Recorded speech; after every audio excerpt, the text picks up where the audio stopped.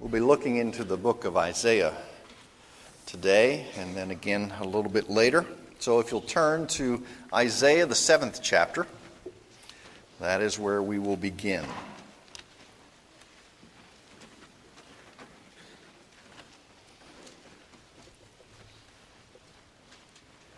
There is no luck in the world.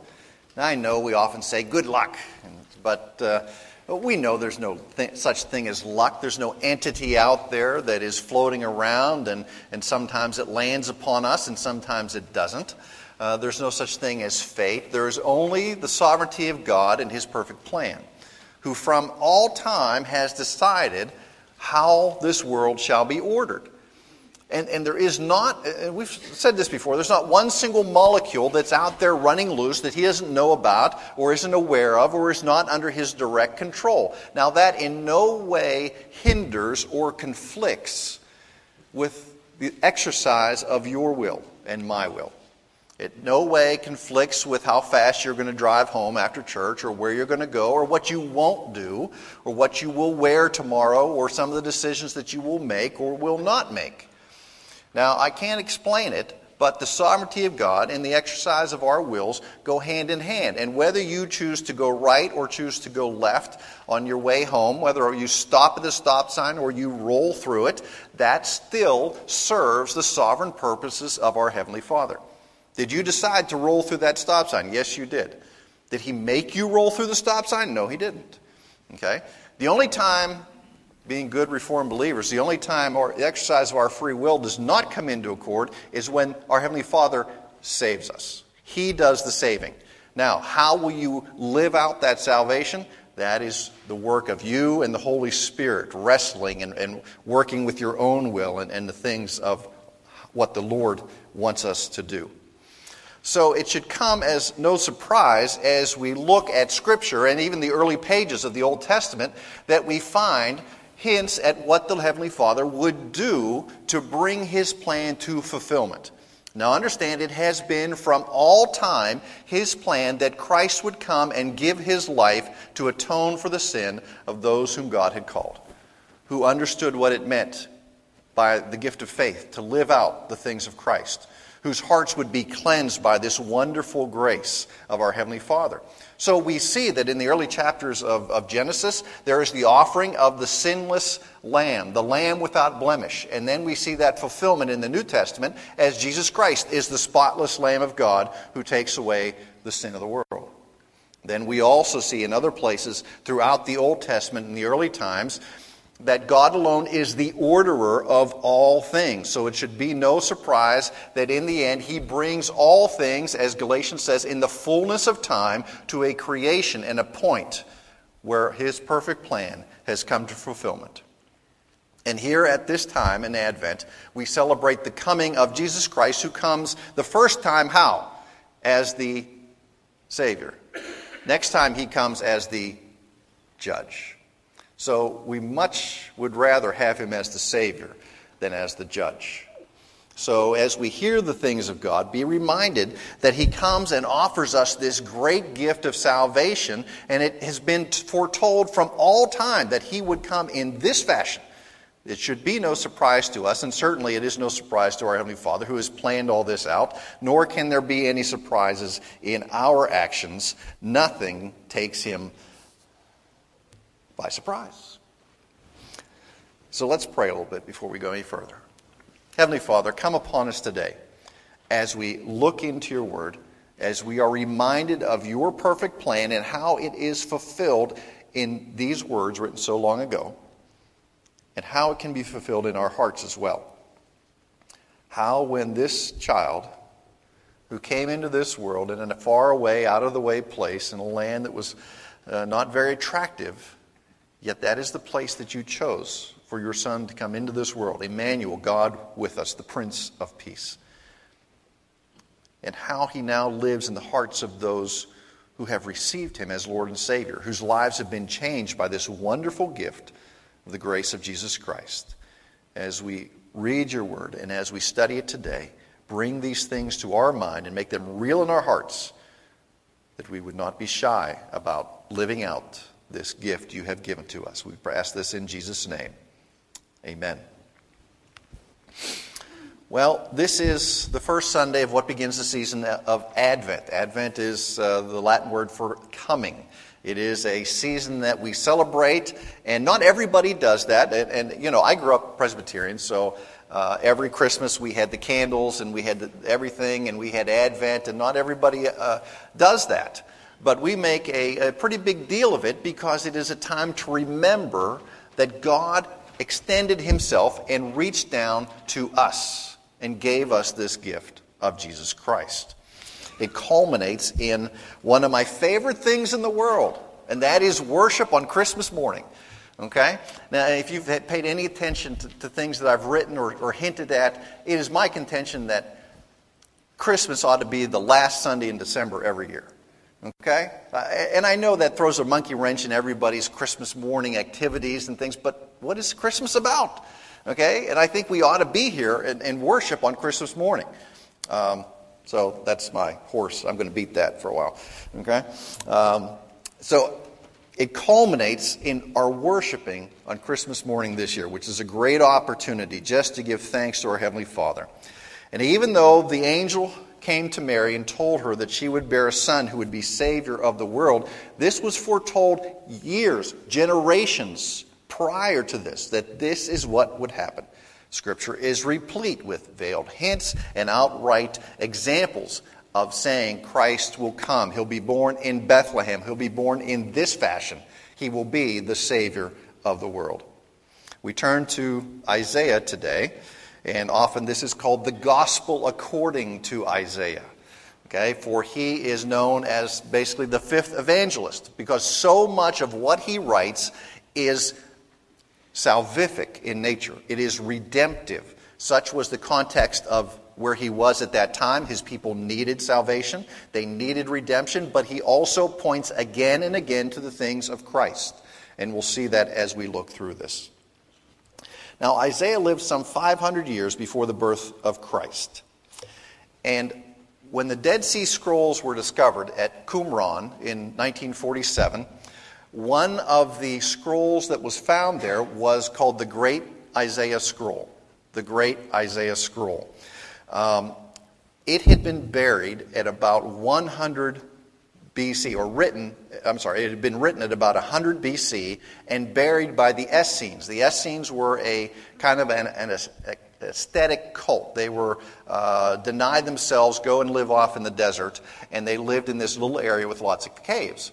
And that was about 70 AD when the Romans were coming through, and they decided that to protect all of these writings and all of these scrolls, they would take them and bury them back in these caves. So there they sat in jars, undisturbed for some almost 2,000 years until 1947, when some little goat-herding young boy who was chasing a lost goat went into a cave and found all of these scrolls. And out they came. And then they began to study them for quite some time. It was a treasure trove of Old Testament writings. Now, the greatest of these is the Great Isaiah Scroll. It is some 24 feet long. It encompasses 55 columns, which is how they measured them, but it includes all 66 books of Isaiah. All 66 books of Isaiah. Now, as I said, it was dated at about 100 BC, so it had already been buried. It was already 170 years old when they buried it. Now, why is that significant? It is significant because this scroll was written 100 years before Jesus was born. And it was a copy of other copies that go back until the point where Isaiah himself put it down on parchment. Okay. So the comparisons between the ancient document, the Great Isaiah Scroll, and this book that we have in front of us today, whatever translation it would be, whether New American Standard or English Standard Version or King James, anything like that, what that tells us is that what we have here is an outstanding translation. Because what we found in the Great Isaiah Scroll is almost word for word what we have today.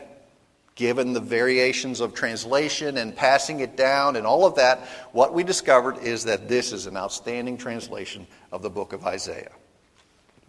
So the prophet Isaiah is the major prophet in the Old Testament. 500 years before the birth of Christ, Isaiah predicted that a son would be born, a male human being, and he said it would be born of a virgin. Chapter 7, verse 14. That's where we are today. Let me read that passage. It's Christmas. This should be one of those things that we have fixed in our mind. Therefore the Lord himself will give you a sign. Behold, a virgin will be with child and bear a son, and she will call his name Emmanuel. God in flesh. Truly God, truly man. And of the increase of his government and peace there shall be no end upon the throne of David and upon his kingdom, to order it, to establish it with judgment and justice from henceforth and forevermore. The Lord of hosts will perform this. Isaiah chapter 9. Isaiah said he will be born of the seed of David, but his kingdom will be perfect and eternal. Perfect and eternal. Two characteristics that are known only by God. There are two characteristics that God alone holds. Perfect and eternal. Isaiah chapter 11 says the Messiah will come as a shoot out of the stump of Jesse, and a branch shall grow out of his roots. Even more amazing is that Isaiah was a prophet to the people of God, the Jewish people, yet he said this will be a sign to the Gentiles and to many nations. And eventually the Lord will collect his people from all the corners of the earth and bring them together, later on in chapter 11 of Isaiah. Isaiah chapter 53 describes the purpose and manner and method of his death. Okay, this is the passage, the great chapters concerning the suffering servant that we'll look at another time. He was wounded for our transgressions, bruised for our iniquity. The chastisement of our peace was upon him, and by his stripes we are healed. Isaiah predicted he would be spat upon, beaten, his face marred more than any man, and his form more than the sons of men. The Gospels record that Jesus was beaten, he was slapped, he was punched, his beard was plucked out by its roots, his flesh was torn from his back. Isaiah chapter 49 says he was hated without cause. Jesus was without guilt. What did Pontius Pilate do? He says, I can find no fault in this man. He said, I wash my hands of it. I wash my hands of this. He was executed for the sins of his people, just like the prophet Isaiah said he would. He made his grave with the wicked. He was executed between two thieves, and with the rich in his death. He was buried in the tomb of Joseph of Arimathea, a wealthy man. Isaiah's historic and prophetic perspective is literally inspired, because what we see, all of this happened prior to the birth of Christ. This was not added to the scroll after the birth of Christ, because it was already stashed away. Okay? So what we see is that Isaiah was prophetic in everything that he said about the coming of Christ, his birth, and eventually his death. So with all this in our minds, we're going to look at a couple of these passages in Isaiah that point to the birth of our Messiah. They are, in all probability, passages we're all familiar with. I mean, at this time of year, we go through certain passages and we are reminded of the great promises that God has made and how he has fulfilled them in the things of Christ. Some 500 years before Christ was born, Isaiah said he would come. He would be God with us, the Prince of Peace, Emmanuel. So Isaiah is probably one of the greatest books of grace in the Old Testament, perhaps in Scripture as a whole. Nowhere else in the Old Testament do we get such a picture of the grace of God as in this book of Isaiah. It's often been called, as I said, the fifth evangelist. There's so much of the gospel of Jesus Christ included within the work of Isaiah.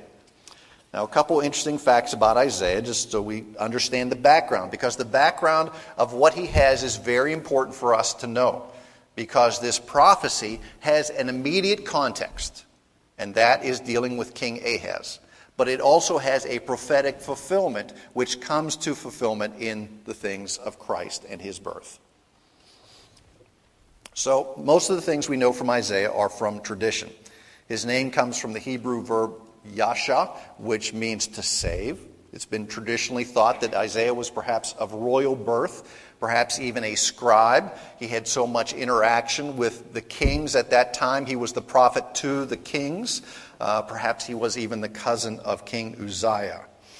He had a wife and he had 2 sons, and the names of those sons, as often the Lord does with his prophets, has a role to play in the prophecy that he gives. His oldest son was named Sher-Jashub, which means a remnant will return. And his younger son was called Maher-Shalal-Hash-Baz. Imagine opening the back door and yelling, "Dinner's ready, Maher-Shalal-Baz." His name means quick to plunder and swift to spoil. And these names come into play in the later prophecies of Isaiah dealing with the Messiah. Now, working within the royal court, Isaiah was there for 4 kings, probably some 50 years he prophesied.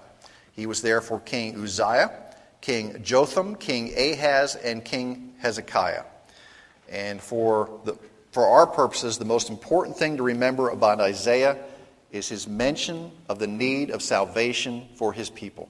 Salvation for his people. They needed to repent and turn back to the Lord and look to him for deliverance, which obviously they weren't doing because Isaiah comes and brings that message. When you look at the Messianic prophecies, we will see why it is true that Isaiah stresses salvation so much. There are so many here that stress redemption and the Redeemer to come. Now, Ahaz, the king that deals specifically with chapter 7, King Ahaz is listed as one who did not do right in the sight of God. Now, that's a bad way to be remembered. Okay, there are 2 ways to be remembered as kings. 1, he did right in the sight of God. 2, he did not do right in the sight of God. If you did right in the sight of God, you destroyed the high places, you stopped idol worship, you had temple worship in the right fashion. If you did not do right in the sight of God's eyes, you let the people run wild. You perhaps, even like King Ahaz, here as we'll see in a minute, involved yourself in idol worship, even to the detriment of your own family. We'll see what I mean here in just a second. Ahaz was not an atheist by any means. He believed in God, but to hedge his bet, he also believed in other gods and wanted to make sure that just in case there was some power in these other gods, particularly Moloch, one of these pagan deities, he would work to appease these other gods as well. 2 Kings 18 in particular demonstrates this for us when Moloch, the pagan god of the Ammonites, was established as one of the deities in Judah. So what would happen right outside the walls of Jerusalem, Ahaz set up this statue, this big bronze statue of Moloch. And at the base of that statue was a fire that would rage on and on and on. And Ahaz, along with many others, took their firstborn child and sacrificed them in the fires to the god Moloch. Okay, that tells you how far Ahaz had fallen. Here is the one who was the king of the people of God, but yet he was taking his firstborn son and throwing them in the fire as an offering to this statue, who had no power, who had no authority, but yet he was looking to that God and not to the one true God. So superstition was everywhere. People would take their gold and the silver and they would melt it down and they'd make these own little idols and they set them up in their house and they would worship these idols. And Ahaz, in his narrowness, even barred the door of the temple and refused to worship God in the temple. In fact, as we'll see in a moment, he cleaned out all of the valuable things in the temple and sent them off to Tiglath-Pileser, the king of the Assyrians, to appease him in an effort to get on his good side. Okay? So he was trusting in men. He was not trusting in God. God had put him on the throne. God had saved his people again and again and again. And Ahaz went, but that doesn't mean anything to me. I'm going to trust in the Assyrians. And he actually sent a note to the king of Assyria with all that gold, and he said, I am your servant. Okay? He didn't get on his knees and go to the temple before his creator, before the one true God, and say, I am your servant. Will you come and deliver your people as you had done so many times before? He fixed his eyes on a human solution, not on the solution that was right in front of him. So the people were setting up their own gods, and in fact what was worse, they weren't just worshiping these little creations of their own. They were going to necromancers and mediums and spiritualists and were seeking out words from the dead. Okay? Necromancy means dealing with the dead. Okay? And that is, I read a statistic long ago that more people in the church were turning to their horoscope to find out what they should do that day before turning to God's Word to find out what they should do that day. Now, you don't have to put up your hand. Don't put up your hand. But are you turning to the horoscope page in the paper before you turn to God's Word to find out how you should live and what you should do? How do my stars align today? Gee, who cares how the stars align? What does the Lord say for you today? How should you live in obedience to His Word? That's what's important. They didn't particularly care. They were turning to what was demonic. They were turning away from the things of God to the things of demons, necrology, spiritualists, mediums. So Isaiah comes onto this scene to warn Ahaz that he better get his stuff together or God will bring judgment upon him. Now, what happens when you remove true worship? What happens when you take true worship out of the life of a group of people? People will worship something, and false worship comes in. Remember, Ahaz had barred the door to the temple and no longer worshipped, in fact, cleaned out the temple. False worship was coming in, even demonic worship. Well, let's see what happens in Judah in chapter 7 and 8 here. Now remember, chapter 6, just turn back one page. Let me read a little bit out of the first portion of chapter 6. In the year of King Uzziah's death, I saw the Lord sitting on the throne, lofty and exalted, with the train of his robe filling the temple. This is Isaiah's great vision of the holiness of God.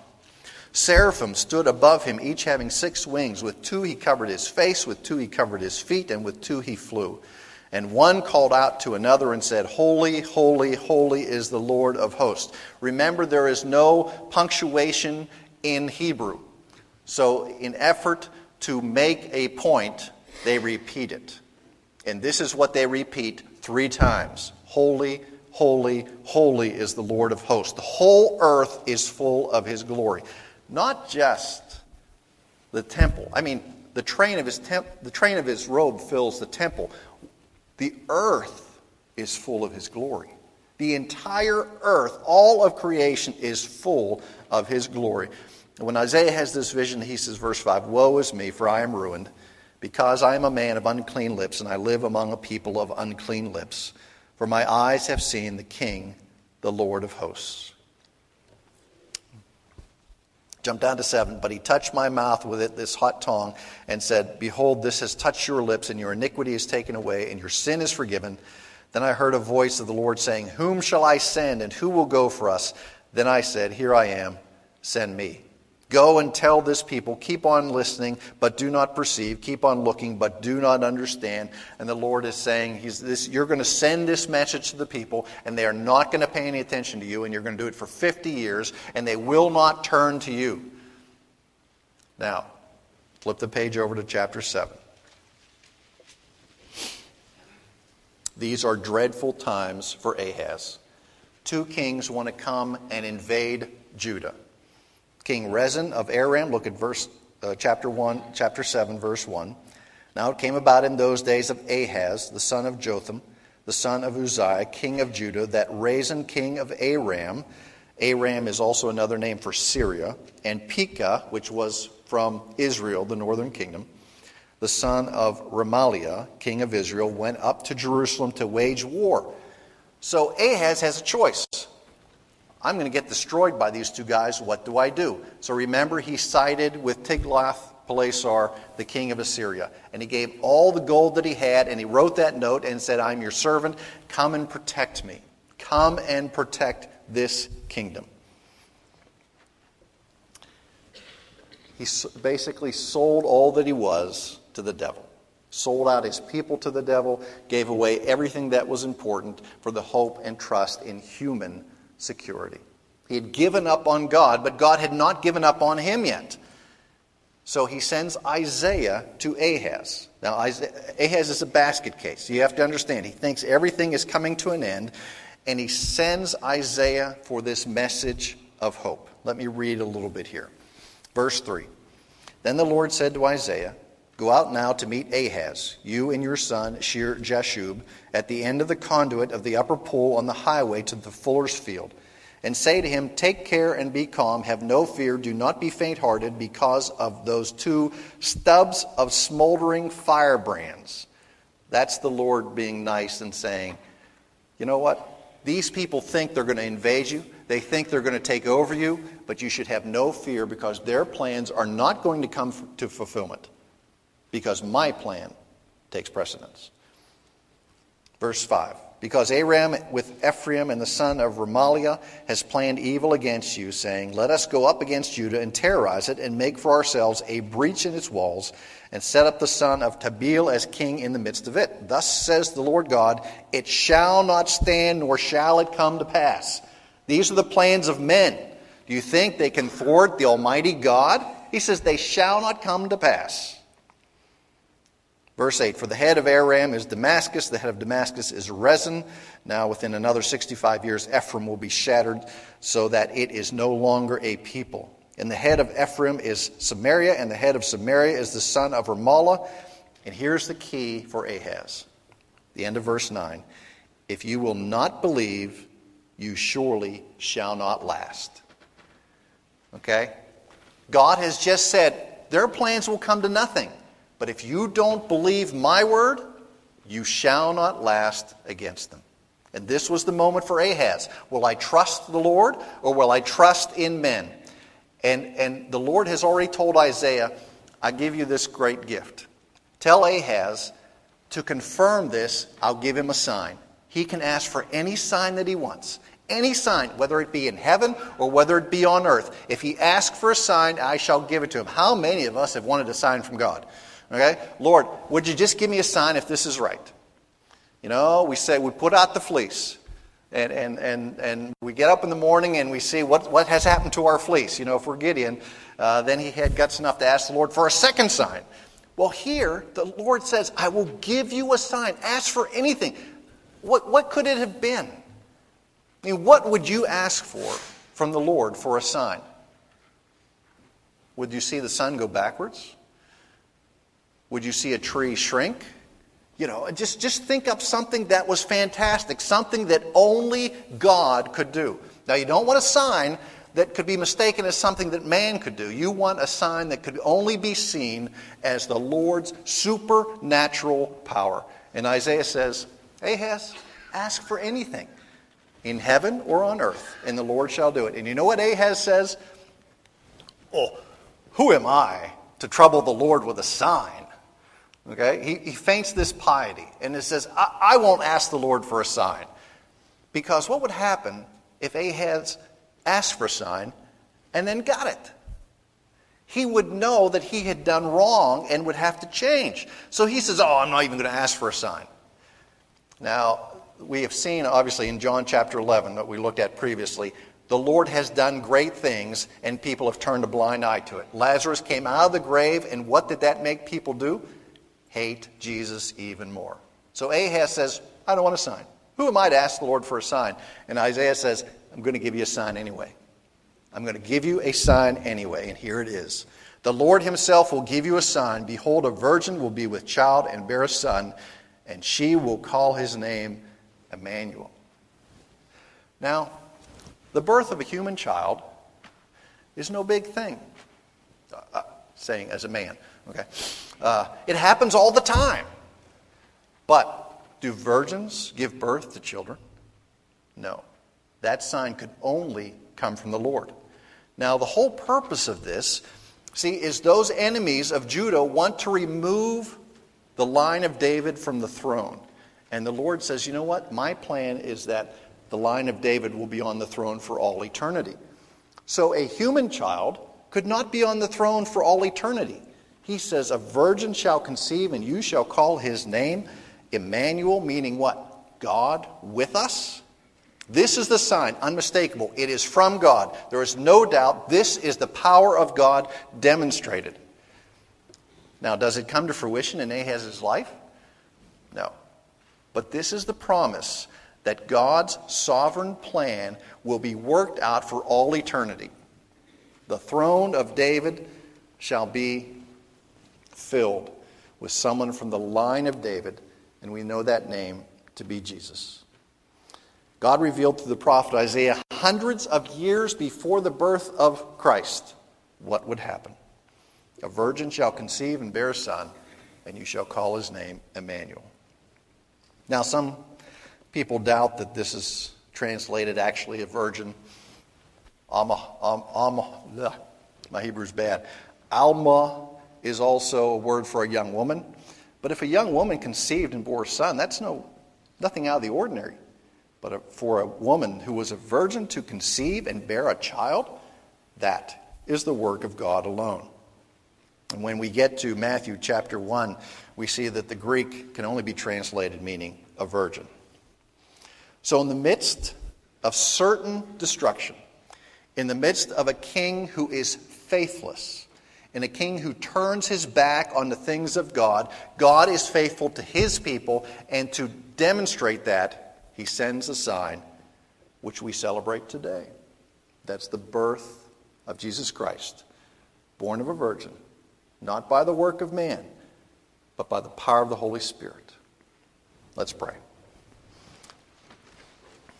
Gracious Lord, we come and we see this hundreds of years before the birth of Christ.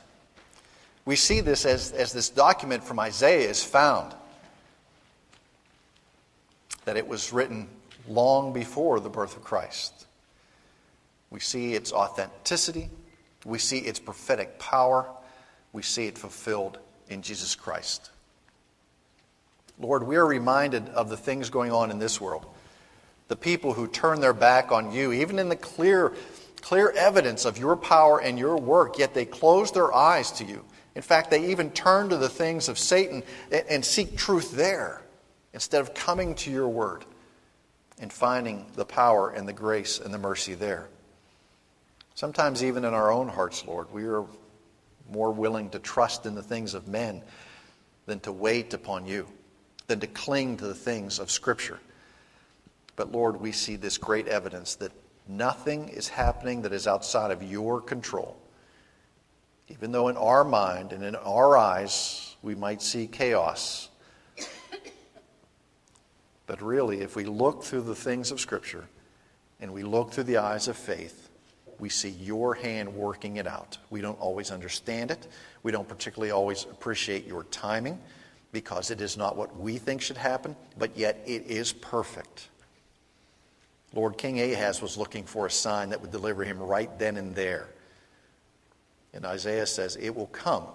And this is the guaranteed plan of our Heavenly Father. And nothing can thwart that plan. Gracious Lord, you have a plan for each of us. You have placed us here today that we might hear of the fulfillment of this prophecy in the person of Jesus Christ. He did not remain this baby. He grew. He grew in stature before men and wisdom and was pleasing in your sight. He was your son. He eventually gave his life that we might know the forgiveness of sins. And you have brought us here today to be reminded of that, perhaps to hear it for the first time, that we might find what our heart's greatest desire is, what we were created for, and that is our relationship with you. That you have provided the way for our sins to be cleansed, our hearts to be filled with this peace that we can find in no other place except in our Savior, Jesus Christ, Emmanuel, God with us. Come today, Heavenly Father, fill us with this, that our hearts might be enlivened with the grace of Christ, for we pray in his name. Amen.